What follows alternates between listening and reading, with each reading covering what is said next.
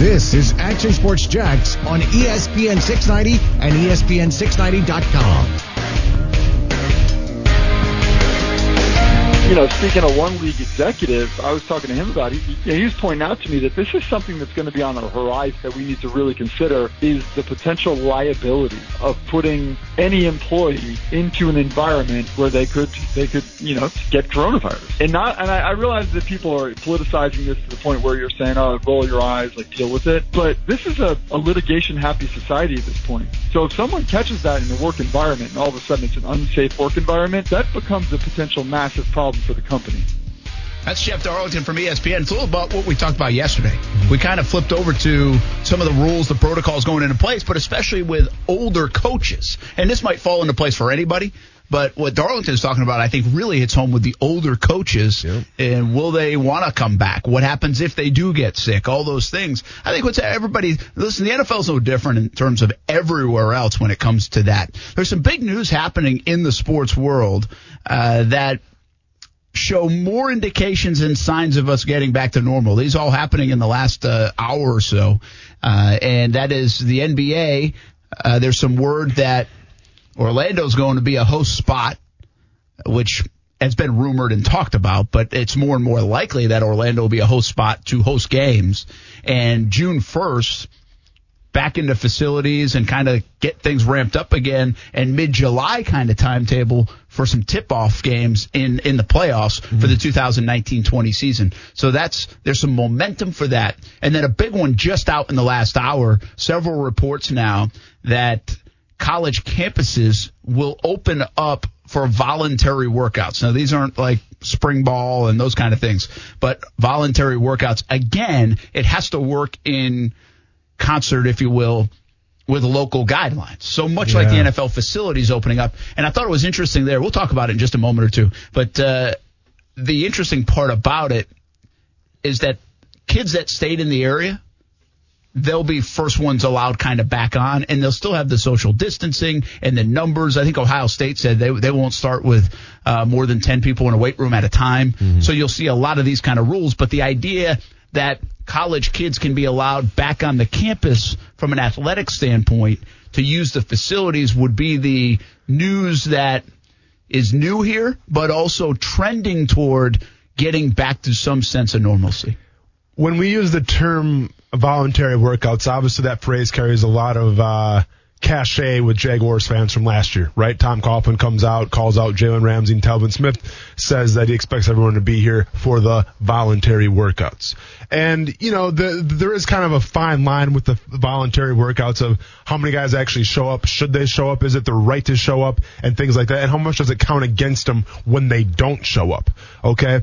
Well, if you think it's bad in the NFL, Brent, I'm here to tell you, man, college football is 10 times worse. Okay, so we say voluntary workouts, but let's be honest. I mean, if you're a Nick Saban coach team, if you're a Dabo Swinney coach team, if you're the LSU Tigers coming after a national championship, do you think the coach is like, all right, guys, well, keep in mind now, this is voluntary, okay? So not everyone's got to show up. Just if you feel comfortable, if you feel right, then by all means, come in the weight room and let's go.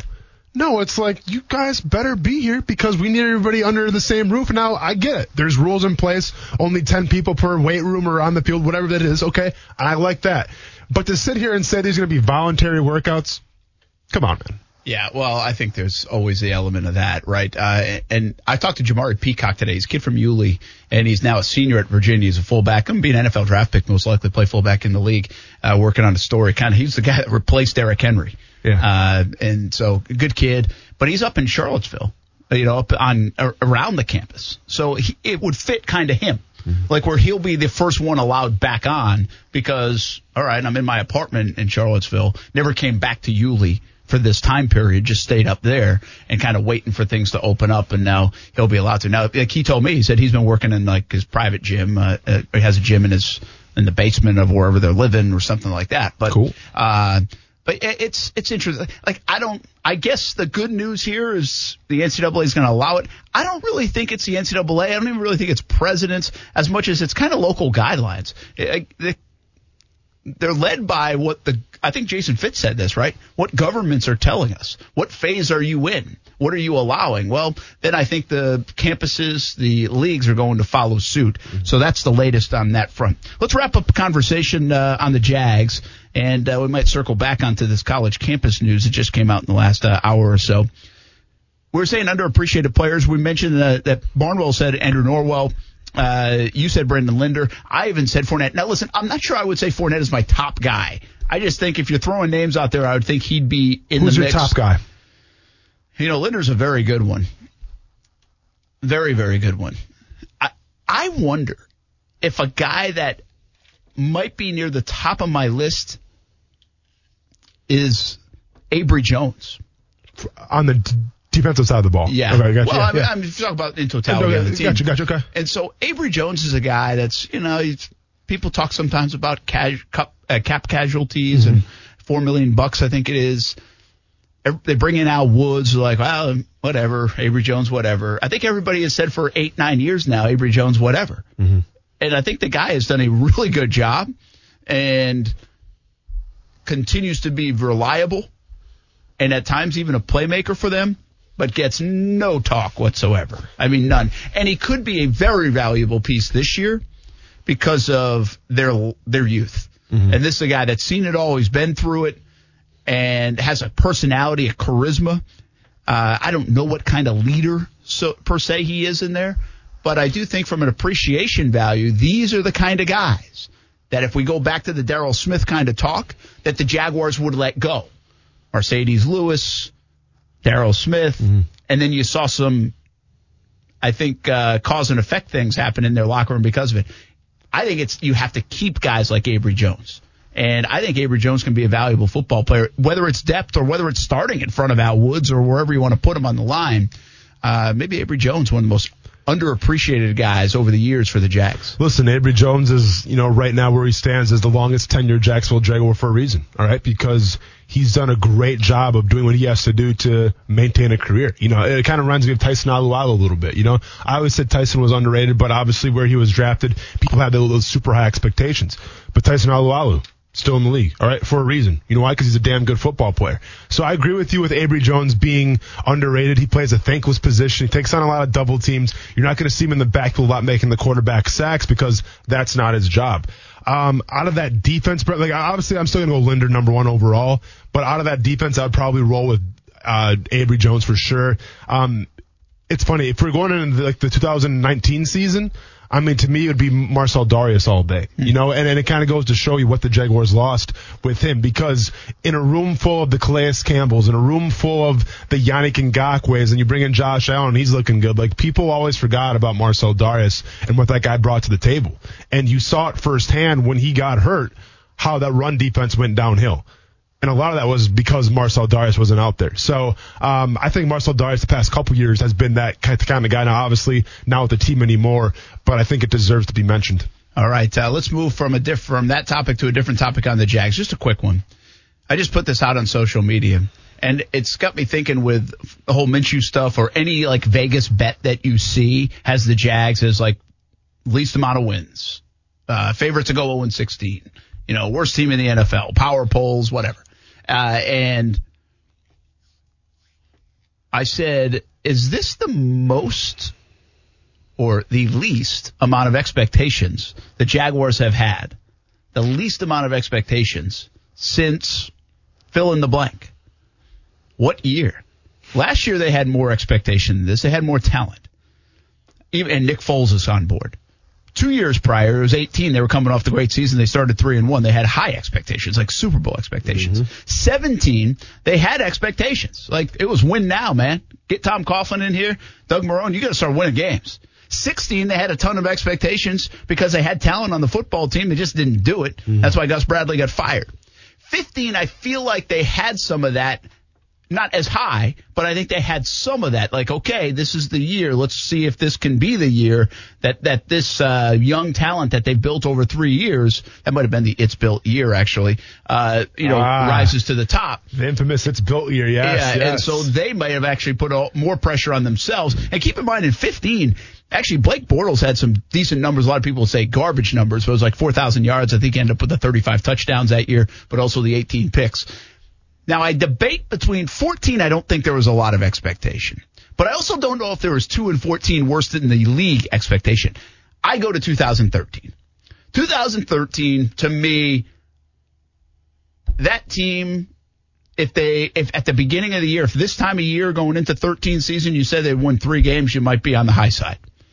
I mean, again, the roster was, you were right there toward the end there. But let's keep in mind, though. Okay, you still had Maurice Jones-Drew. You had Gus Bradley, who was a brand new head coach coming over from Seattle. It's like, oh, we got the Seattle guy now. Great energy. Brings expectation. You're right. Great expectations, great energy. I look at it like this, and we've had this conversation before. I think you and I both agree if the Jacksonville Jaguars win 7 games or above, that's going to be a very intriguing season. That's going to be a celebration. Yeah, this little golf clap. Not a parade, but if you will. That'll be like, hey, you know what? Yeah. That's not bad. So here we go. So if the Jaguars win 7 games, I think Jaguars fans will be like, dang, didn't see that coming. That's awesome. You know, like they'll embrace 7 games. It might not go awesome, but you're right. I mean, you know what I'm saying, though, right? And let's be honest, that's below 500. How many NFL teams can say that? Not too many. Their fan bases. So I dare to go back and, in the culmination of the Jaguars' history here of starting in 95, now 2020, where fans have had that kind of optimism, where it's like, man, if we win 7 games this year, that's going to be a good year. I can't, and listen, keep in mind, did I follow Jacksonville Jaguars back in 95, 96? No, but I think, Well, 95, there would be no expectation. They were a transition year there. I mean, they were a new team in the NFL, and so it was just whatever, right? Exactly. Hey, they're playing football. Great. Exactly. So that's kind of my point here, where I really feel like this year is probably the lowest expectations. Interesting. Since I've been here, there was mega expectation here. They thought they were on the cusp. I mean, again, I still think it's like the start of the downfall. They trade up, they get Derek Harvey, they put their hands through the ceiling tiles, in Ted Monachino's defensive line room, and they're like, this is it, man. We're going to make a run. Yeah. And they couldn't have been more off. And it set this whole chain of events into a spiral. Really, it has. I mean, that was the beginning of it because they thought they were like a player away, which is so dangerous. So 08, there was high expectation. 09, Jack's still there, so there was some expectation to be winning. 10 had a pretty decent run at it. Garrard's still the QB, and normal expectation, not ultra high, but normal expectation. 11 5th round draft picks coming in, so they're keep a little bit. Yeah, now we're talking. 11, I wouldn't say they had like playoff expectation, but I would again put it under normal expectation with the idea that also Gabbert waiting in the wings as a new franchise quarterback kind of brings the same kind of expectation as like a new coach when you get that new franchise QB. 2012 would have been Mike Mularkey's year. In Mularkey in 12, they thought they were going to win. Like they told Shad Khan that they were going to win. And it was going to be Blaine Gabbert's second year. Right now he can build off it a little bit. He's got a little more experience behind him. He's still got Maurice Jones-Drew coming off a great year. I think they ripped it up, man, after 12 for the most part. They ripped it up. Again, if you look at by the time they took the field in 13, that roster was genuinely one of the worst rosters ever assembled in NFL history. It would rival some. And it just didn't have a lot of depth to it, didn't have a lot of proven commodities to it, had a lot of young guys. And I think it proved out that way. What I don't exactly remember was what you just said is an interesting point. Gus Bradley comes in. There's always that energy with a new coach. Nobody's sitting there saying, oh, yeah, this guy's only going to win 2 games in his first year or 4 games. But I think there was a reality to what was going on in 13. Like, okay, we get it. Kind of like what's going on now. There's a reality in Jacksonville. Like, I don't think everybody's ticked off at what's going on in Jacksonville. I think they're still a little mad that Marrone and Caldwell are here, but I think they see it. I think football fans in Jacksonville are smart enough to say, all right, I see what they're doing. They cleared some cap space. They've got a little bit, The young guy here, young guy there. They're going with Gardner Minshew, see what they've got. They've got plenty of draft capital this year, next year. People liked what they did in the draft for the most part. Again, you have to follow me here. I'm not saying there are believers in what everybody in the building are doing. I just think from a football professional sports standpoint, you can see what the Jaguars are doing right now and saying, hey, we can flip this. We saw San Francisco flip it. We saw this team flip it. You can do that now in professional sports. So I think people see it. I think they're smart enough to see it. And therefore, I think they say, you know what? If it is a 7-win season, if it is an 8-win season, as long as you're going to give me 11-5 next year in 2021, I'll buy into that. But again, there's little faith that the folks in charge can do that. I'll admit to that. That's why I say 13 and 20 are similar. I think the sports fan in Jacksonville is smart enough to kind of see what they're trying to do at least. Steve, I'm going to say this, though. In terms of the Jaguars fan base that's on social media, let's go ahead and say a realistic percentage of maybe 25 to 30% of the fans on social media want to tank for Trevor Lawrence. Okay? If you go back to 2013, people were still ready to roll Blaine Gabbert. Okay, it wasn't, well, we should tank, we should lose on purpose to try to get a better quarterback. Like, yeah, they didn't like Blaine Gabbert, but it wasn't like, oh, we got to throw away the season because, we're going to stink. Now, we have Gardner Minshew. We've been over the numbers a million times. We've been over the accolades. We've been over what the teammates say about him, but that's still not good enough for people. Okay? What he did last year as a rookie is still not good enough for people.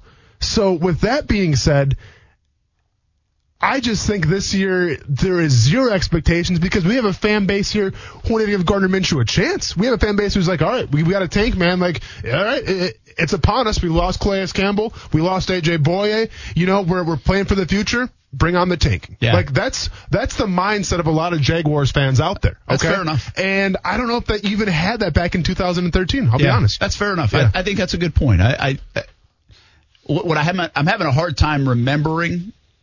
I'm misremembering, says Roger Clemens. I'm having a hard time remembering the feeling when Gus was hired in 13 and what people thought about their roster.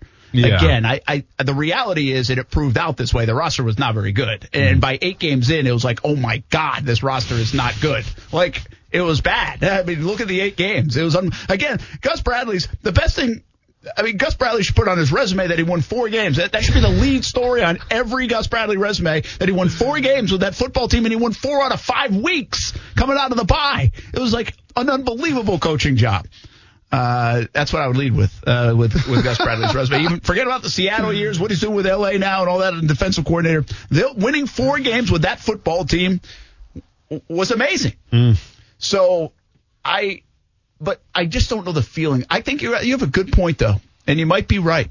I mean, so you're telling me, and this might be accurate, this might be the least amount of expectations overall that this football team has ever had. Yep. Outside of probably year 1 where there were no expectations. You just didn't know. It's not like you had high or low. You just was like, again, we're going to play football in Jacksonville. That was the expectation. I just thought, and we'll be happy. I just thought that Mark Brunell was cool because he signed my program when I was at Stevens Point, for the first training camp, and that was about it. Zero expectations. I think that's a pretty accurate assessment there, Brent. And it's a joy to talk about this season with you going forward, man. I can't wait. Well, but you know me. 1, I'm sunshine and rainbows. Yeah, and 2, I think the folks that think tank for Trevor is a real deal, I think you're out of your mind. Oh, of course. You know how I feel about that. I saw that 13 team up close and personal. This team is 25 times better than that 13 team that won 4 games. Like 25 times, like maybe 100 times better. No, you're roster is. Yeah, so that's why the tank for Trevor people, they don't even register with me. I get what you're saying, but it doesn't register. This roster is way better than a tanking team. It's better than the Dolphins roster was last year. Yeah. No, I mean, listen, I hear what you're saying. I just think, obviously, it comes down to the quarterback at the end of the day, okay? We can sit here and talk about Josh Allen. We should be ecstatic right now about Josh Allen, right, Brent? We should have Khalil Mack, Von Miller type senses of hype right now for Josh Allen. Yeah. But you know what? We don't. Okay, let's be honest. We don't. We should be excited for Chase Young, man. Okay, like I said, probably the best first step of anybody in that draft. Maybe Chase Young had him beat, but, a very quality edge rusher coming in the Jacksonville Jaguars. More sacks in the backfield, more parties. It's going to be a sack party. Fantastic. We're not talking about it. All we're talking about is is Minshew going to be the guy or not? Is Minshew going to be the guy or not? And I get it. The quarterback is the ultimate position, so I see where people are coming from. But as far as the good things that the Jaguars have, the DJ Charks, the Josh Allens, Yannick Ngakoue possibly playing again this year, of all the good things that the Jaguars have, we ain't really talking about them. We're just kind of like, yeah, let's get through this season and see where we're at the end of the year.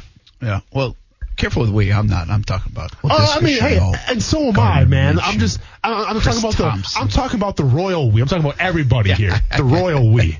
Yeah, you're right though, man. It is interesting. And again, I think a lot of that view comes from outside of the city limits. Mm-hmm. And that's what happens anyway. Yeah. I mean, I think people deep down, even though they don't always appear it, want good things to happen. Yeah. The Jags. Yeah. I think if you ask people, okay, you can tank for Trevor and have Trevor Lawrence next year, or you can find out this year and it's going to be proven that Gardner's the guy for the next 10 years. I think people want that. Yeah. I don't think they want Trevor Lawrence for that. Yeah. I just don't know if they believe in anything right now. That's why they tank for Trevor. But I think these people in Jacksonville, Jags fans would say, heck yeah, man, we hope he surprises everybody and is the guy, and we know he's the guy. He looks like the guy. We're buying into the guy. Mm-hmm. And Trevor Lawrence can take that hair and go somewhere else. Absolutely. By the way, I might have Trevor Lawrence hair soon. Dude, I'm telling you, I feel like I need a cut. Come on, man. Brent, I'm going with the mullet. We play listen to grow out that shadow a little bit. Let's get a nice little salt and pepper mane going on there, and then let's get some long hair, man. Let's 2020, the year of Brent Martineau, man. Let's get a new brand going for you. Yeah, it's happening. Let's get it, man. I'm excited. Have a new cutout. Yeah. Cardboard cutout. Yeah, it would probably cost too much with the rebranding and the cutout and all that stuff. The new cartoon characters. Let's yeah. You gotta do it. Well, didn't you tell me, though, there's like new, you can make your own? On the Facebook, yeah, we're going to just use the Facebook emoji people. The emojis?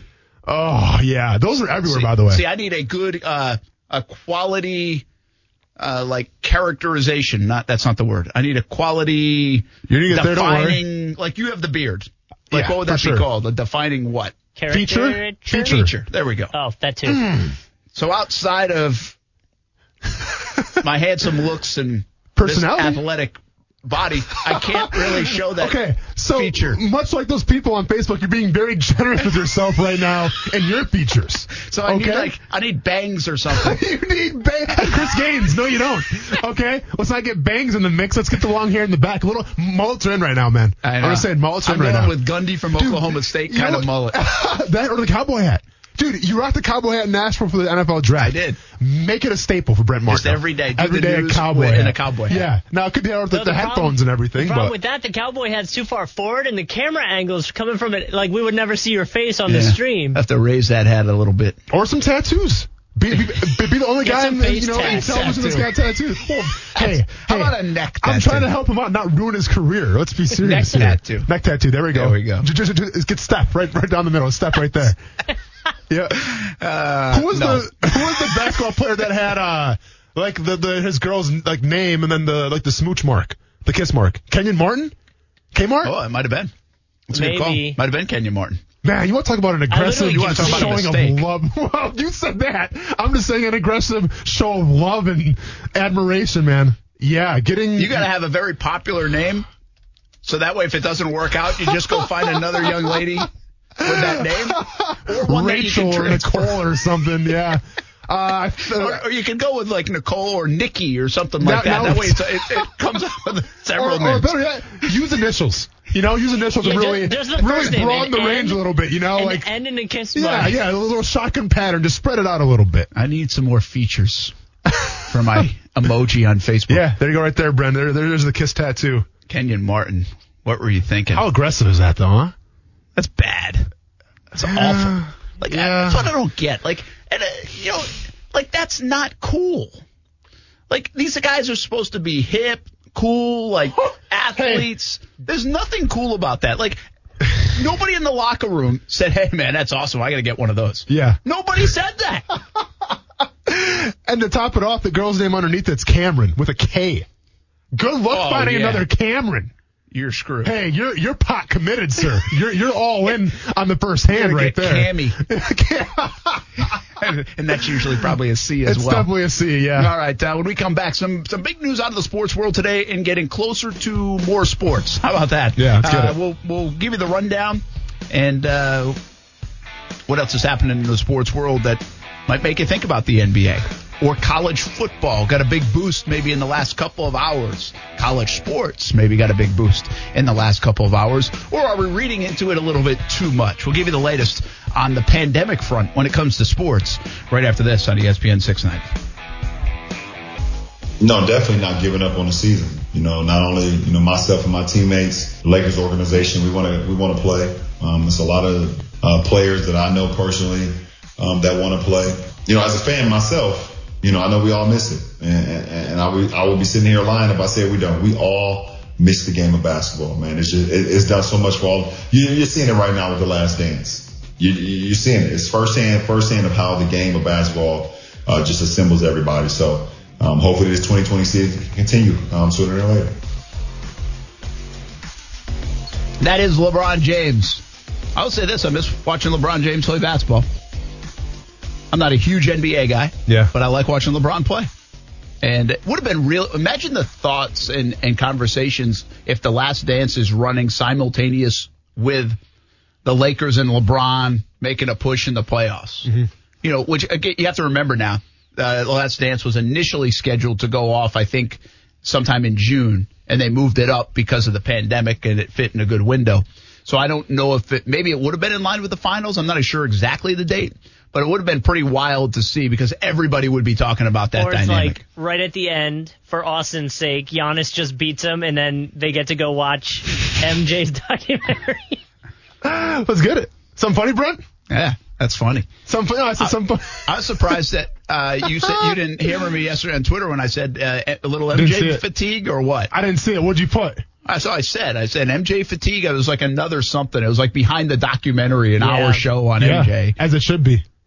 Hey, when you're the best basketball player, arguably of all time, you can get behind the scenes, all right?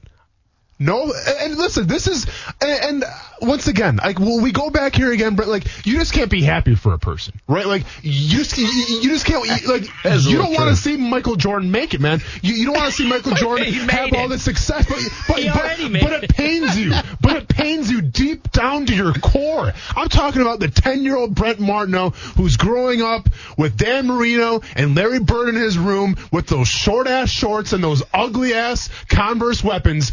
It just pains you to see a guy like Michael Jordan get so much respect and pomp and circumstance because he was the game changer. And it kills you because you know, and I know, and Kuz knows, and our listening audience knows that if they ever make a Larry Bird documentary, we're going to be talking about a snooze fest. An absolute snooze fest. So with that being said, man, you can keep being a hater, but when you're done being a hater, come on the bandwagon with me and Kuz, man, because it's nice up here. It's a nice smooth ride, and it's a ride full of appreciation for the GOAT known as MJ.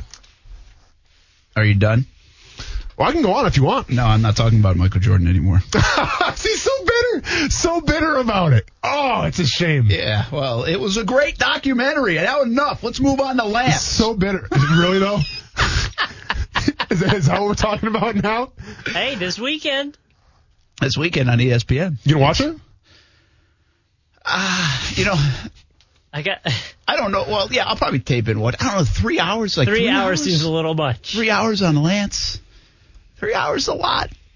That's a lot. Like what's a 3-hour movie that? Like, Braveheart. Was it Braveheart? Like Lord of the Rings? Yeah, Dancing with the... No, not Dancing with the Wolves. What the Wolves? Dances with Wolves? Dances with Wolves. Yeah, Dancing with Wolves. Dancing with the Stars? Hey, I thought that was a damn good pull right there. That wasn't bad. I screwed up the title a little bit. Well, here's why I'm laughing at it. Because you had Dancing with the Stars on your mind, and you said Dancing with the Wolves. I knew that's exactly where you went. But no, that's a good Dancing pull. with the Wolves like super long? Kevin Costner? I think it was. So, yeah. I think it was really long. Yeah. I think it was longer than Braveheart. Once. Really? I'm pretty sure. And now you're calling me out. Okay, I'll look it up. I'm just saying, I think it was. Yeah. All right. Hey, a couple of things. I want to get to this topic real quick because we teased it. Minor League Baseball, is it in trouble? There's this article out. Now, listen, you got to know real quick. I'm not going to get deep into this. Which one was long? I don't know. Dance with Wolves is 3 hours and 1 minute. That's a lot of Kevin Costner. Just hunt the buffalo already and eat the heart. Let's go. What are you guys waiting for? It's like the Titanic with all this setup. Just go on your hunt and get it over with. I'll look up Braveheart real quick, too. Yeah, please do. Yeah, sorry. I can't wait. I think what was you're right, longer, dude. Braveheart or the Michael Jordan documentary? Oh, no. No way. 258. Yes, sir. Missed it by 3 minutes, but it could be credit time. I don't know, man. It was in the West. That? It was. I don't know. How do I know? Good pull, Brent Martineau, man. Thank you very much. Dancing with the Wolves. You've won this one. Oh, good I can't call. believe I came up with Dancing with the Wolves. That's insane, That man. was a long time ago. Good pull. Hey, minor league baseball. Not going to go deep dive in here, but I saw an article on Sports Illustrated, and this hits home. I've told you before, first of all, I'm a baseball guy, but I love minor league baseball. I grew up around the Pawtucket Red Sox. It was a big thing back home, 33-inning game. Wade Boggs, Roger Clemens, Oil Can Boyd. They were just down the road from Boston, so all the guys would go through there or on rehab stints. It was a big deal. I worked for the Pawtucket Red Sox for a little bit. I covered them once I got into the business when I was in Providence. So Pawtucket Red Sox were a big part of it, and so much so I'm pissed off that they're leaving Pawtucket. And that's where my parents were born and all that stuff. So it was a big deal to me. And I think minor league baseball is a real piece. I don't use this very much, but is a real part of Americana. Because it's baseball, and a lot of people say, obviously, America's pastime, which no longer is. But minor league baseball kind of gives you that. Minor league baseball is a $5 ticket, a $7 ticket, a hot dog, go sit on the berm, bring the family. Who cares who wins, but watch some ball, watch fireworks. To me, like, if you really want to get a sense of Americana, I think minor league baseball, it's small cities, it's big cities, it's cool ballparks, and Major League Baseball and minor league baseball are at a big argument. They've got like this deal that's coming up this year, and they have to either redo it or change it. And it's really been the same for some 5 decades. I think it goes back even 100 years where it's really not that different. And now there might be some sweeping changes to it. And it came out last year that could lose like 42 minor league teams across the country. And minor league baseball, including Ken Babby, Jumbo Shrimp, they're trying to save those teams. Now, they're not on that list, but there are 4 AA teams on the list, like Binghamton, I think is on that list. Jackson, who plays in the Southern League, they're on the list of teams that would go away. So it does hit somewhat close to home. Yeah. Daytona, by the way, is one of those teams. Now they're a single A team, I believe, and they would be on that list. So already you don't like that, and I don't think a lot of people like that. Major League Baseball wants to take more control of it. They don't like the ballparks. They're not as nice as they should be. There's a lot of different reasons, and minor league baseball kind of wants to start their own thing. Major League Baseball. That's one of the premises of this, a dream league, I think they call it, where basically they would funnel a lot of players through there. If they get rid of the 42, it would really change the geography of how things work. Like Jacksonville Jumbo Shrimp, I don't think they'll go to AAA, even though because a lot of AAA teams aren't going to be impacted, it looks like. But they could change affiliations because of geography. Maybe they're part of the Atlanta Braves or the Rays instead of the Marlins, even though if you think about it, the Marlins from a geographical standpoint make a lot of sense. Well, the next part of that, so that's kind of that's a very Cliff's Notes. I missed a lot of details in there. So that's where it was going into the pandemic. Coming out of the pandemic, we're talking about minor league baseball might not be able to afford to do it. Like, I don't know where Ken Babby and the Shrimp sit on this. He also owns a team up in Akron, and he paid top dollar for this franchise from Pedro Bregan and the Bregan family and to acquire the Suns. And now you're talking about a lost year of revenue, a lost year of baseball, and I don't think it didn't sense when we had Ken Babby on that he thought they were in major trouble. But there are some organizations across the country that are going to be in major trouble, and I just wonder, we asked this question at the start of this pandemic. We ask it every few weeks. What are the ramifications of sports coming out of this? And it's an unanswerable question because we don't know when out of this actually is. But the more I read about minor league baseball, it could be dire straits for the way it looks right now. Yeah. And therefore, it hit me a little bit reading that article like, man, that is a part of Americana. Like, that is kind of sports at one of its purest and genuine forms that we may lose in some cities. Maybe not here in Jacksonville, but in some cities. And it's something like we kind of a topic today is, like we take things for granted, because obviously with sports right now, like we haven't taken football for granted because it starts, in the league year coming up pretty soon. But like in terms of minor league baseball, I feel like people are comfortable. Like, yeah, sure, people go to shrimp games and back home, they go to the Madison Mallards and the Wausau Woodchucks. Like, every state has their own sets of minor league baseball teams. And, in the summertime, it's always there, right? Where maybe, you don't think about, I wonder, for instance, I wonder what the Wausau Woodchucks are going to do this year. Who do they add? You're not really concerned about that. But then all of a sudden, when it's a Saturday night, you're looking for something to do. It's like, hey, let's go to the ballpark. Let's check out a game. And guess what? You have fun. And all of a sudden, you go back and you go back again. And it becomes a family affair, right? So it's cheaper than going to the movies, by the way. Exactly. So you talk about just, that Americana, a little bit of just, that family atmosphere. You do lose that, and I don't think people realize just what it means until it's gone. And that's the last thing you want to see. So hopefully, they can come to some kind of, I don't know, some form of help or something like that to save these minor league baseball teams, because they are a big part of the cities and they are a big part of, family entertainment and everything like that. And I think if you lose those, man, you definitely lose a part of Americana. I think Jacksonville's an interesting part of it. I love small towns as well, but I think Jacksonville's a good example. Listen, the Jaguars are king. There's football that is king. But I think the Suns and the Shrimp and baseball, and if we're going to talk about Friday as a celebration of baseball and locals baseball, well, how could you not have a minor league team in Jacksonville? And again, I don't want this to sound like they're leaving. I don't think that the Jacksonville franchises will be impacted much. It doesn't sound like it. You never know. Maybe see how long this stuff goes, and maybe it could be impacted. It'll be impacted to some degree. I'm just saying it might not be impacted to the point where it's just gone. Yeah.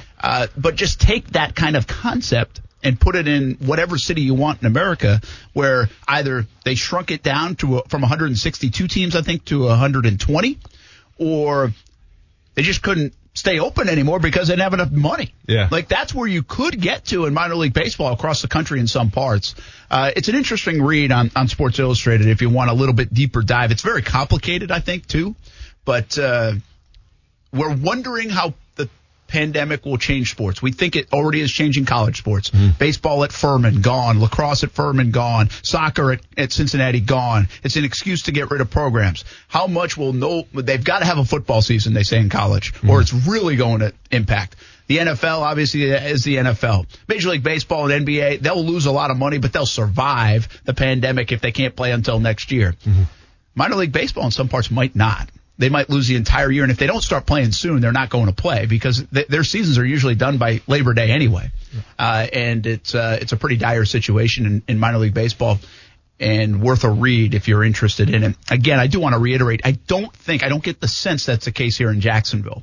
I think it's in good hands with Ken Babby. I think they're financially sound, and I think it'll be business as usual. Again, they're going to take a big financial hit this year either way. Even if they started playing tomorrow, they take a hit.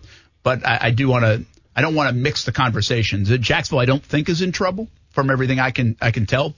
But there certainly are some minor league organizations across sport and across the country that could be. And some of this has to do with major disagreement with the way they do things with Major League Baseball right now. Brett Martineau, Austin Lane, Coos, as we wrap up a Wednesday edition of Action Sports Jacks on ESPN 690. I will just give you a little teaser on baseball. If I got a question out there, and I'm going to throw another one out there tomorrow, but who's the best high school baseball team ever from Jacksonville? If you know the area, if you know the game, if you've been around the high school scene in baseball, and I know that's not for everybody, what do you think? Send them in on Twitter at Brent A.S. Jacks. We're going to talk local baseball on Friday. I've got a bunch of guests coming on. We had Chipper Jones on today. We'll likely replay some of that, if not all of that, on Friday. But it'll be a cool show. I think it's going to be a lot of fun if you like local baseball. And I think it's not celebrated enough. We talked about underappreciated Jags. I think the baseball scene in Jacksonville, the products that it produces that go on to professional ball, college ball, big league ball, is underappreciated, quite frankly, in Jacksonville. So we're going to celebrate it a little bit on Friday. One of the questions I will ask as well, and I'll probably put this one out on social media tomorrow, who is Mr. Baseball in Jacksonville? Like, who do you think of? In football, see, I think several names come to mind, right? Bob Hayes, Tim Tebow, even Corky Rogers, the late Corky Rogers. I think they come to mind when you talk football.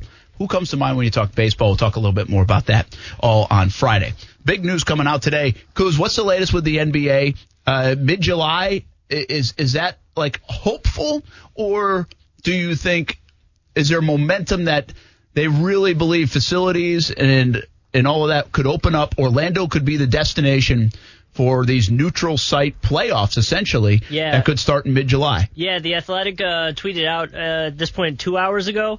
They're saying Orlando's Walt Disney World is on track to win the bid to become NBA's playing site to resume the 1920 season with hope that the games would tip off by mid-July. All right, so they have to camps and get back on. How much have they said? How much time they need? Like football, everybody says 8 weeks. They don't need that much time in the NBA. I think we're talking about a 2 or 3 week stretch, probably. Yeah, I haven't heard. I think that was up for that was a debate that they were having. I think they were saying, some teams might need a little bit more time, and then the main part was how do you figure out the 8th seed if you're going to do that, and how you would get teams going. But it didn't sound like there was a concern of you need months to prepare. It's like a few weeks, and you should be good to go. Keep in mind, there's only like 2 weeks left in the regular season, so and they'll just go to the playoffs, right? They'll cancel those 16 games. I think so. That's the plan, I believe. How's the Drive and Dish podcast going anyway, Kuz? Like, what have you been talking about? The Last Dance was beautiful. Last Dance all the time. Let's talk about it some more, Kuz. Bring us back to Michael Jordan some more, man. Just more MJ, please. Bask in the greatness a little bit. Let's talk about number 45 a little more. We were debating, though, and this could be, I guess you could spin it to Jags. Like,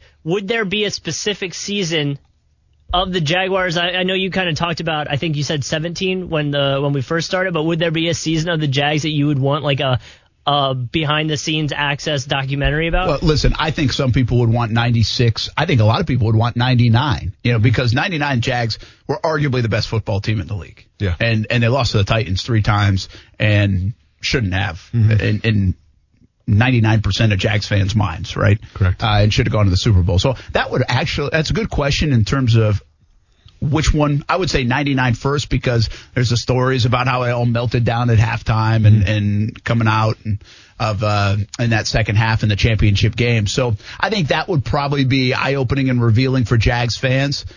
I think in 20 years, in 25 years, I already have said it. It's 2035, summer of 2035. I'm unveiling the documentary of Saxonville and what happened to everybody. From Telvin Smith to Jalen Ramsey to Yannick Ngakoue to Calais Campbell, who might be like president by then. But I think the 17 team is, from that domination to distinct. Well, keep in mind the personalities too. To distinct disappointment. Yeah. I should have said from domination to extinct. So then, it doesn't have to be... From apex predator to extinct. It doesn't have to be the best player. Like, I know The Last Dance was specifically to Michael Jordan and the very last season, but, like, would there be a player, doesn't have to be Jags, but could be Jags, that you would want to, like, a specific documentary about their career? Yeah, I bet everybody would have their own favorite. I mean, the rise and fall of Jimmy Smith is really interesting, Listen, I still am fascinated with where Justin Blackmon's story ends.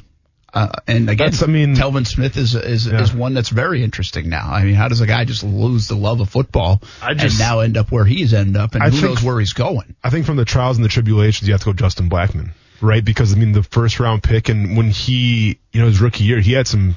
But I remember some of the games we watched him play, Brent. I was like, this guy's going to be the guy for the next decade or so. This guy's going to be an all-pro. Everybody thought that. I'd never seen a guy out there catch balls the way he did. Exactly. In practice. And then obviously, he falls off and never really got a chance to really showcase his talents. So, as far as, it's not a feel-good story, obviously. It's a cautionary tale, if you will, but I think that's one that Jaguars fans like to see behind the scenes a little bit and pull back the curtain. All right. The other big thing before we go today, and again, this is a step in the right direction, but this is a story this afternoon that came out. Division I Council of the NCAA voted to allow voluntary on-campus athletic activities to resume in football and men's and women's basketball. That will start June 1st. There was a moratorium on this through May 31st. So basically they're saying in like a week and a half or so, 2 weeks, you can get back on campus. It will start with students that are already in the area, student athletes that then go voluntary workout so far. And that's a step in the right direction. It doesn't seem like much, but I think it starts the ball rolling. And now there's talk that the athletic directors are trying to say, okay, how are we going to manage this? What are we going to do for testing if we want testing? A lot of it, once again, will fall in line with local governments. So there's a lot of minutia in there. I think the storyline is, hey, campuses could start opening up, that's got to be a good sign for football and everything else going forward in the fall. And we've already seen a lot of campuses say we expect students on campus. Yeah. The Miami president came out and said we expect the college football season. Might not be fans, but we expect the college football season. Yeah, I mean, listen, it's progress. It's crazy how in one day things can change like that. But once again, I mean, I go back to my old standby, Brent. I'm going to keep preaching it till I see it happen. We need to get on the same page. Get on the same page. Communication, Brent. It's big in radio, big in the NFL, and big in anything to do with business. I will say this, though. There was a hint this week that we are more on the same page because it became less of a red-blue state type thing. Yeah. When, obviously, the Florida, Texas, California, New York. Yeah, California's coming back now, too, by the way, which is crazy. That's what I mean. How insane is that? So that became a little more on the same page because we're talking about red and blue states kind of doing the same thing. Yep. So it feels that we're heading in that direction. All right, a lot of fun today. Thanks to Chipper Jones for stopping by. And Greg Coleman, really fun conversation as well. We'll do it all again tomorrow on ESPN 690. We'll see you on TV tonight, CBS 47 and Fox 30.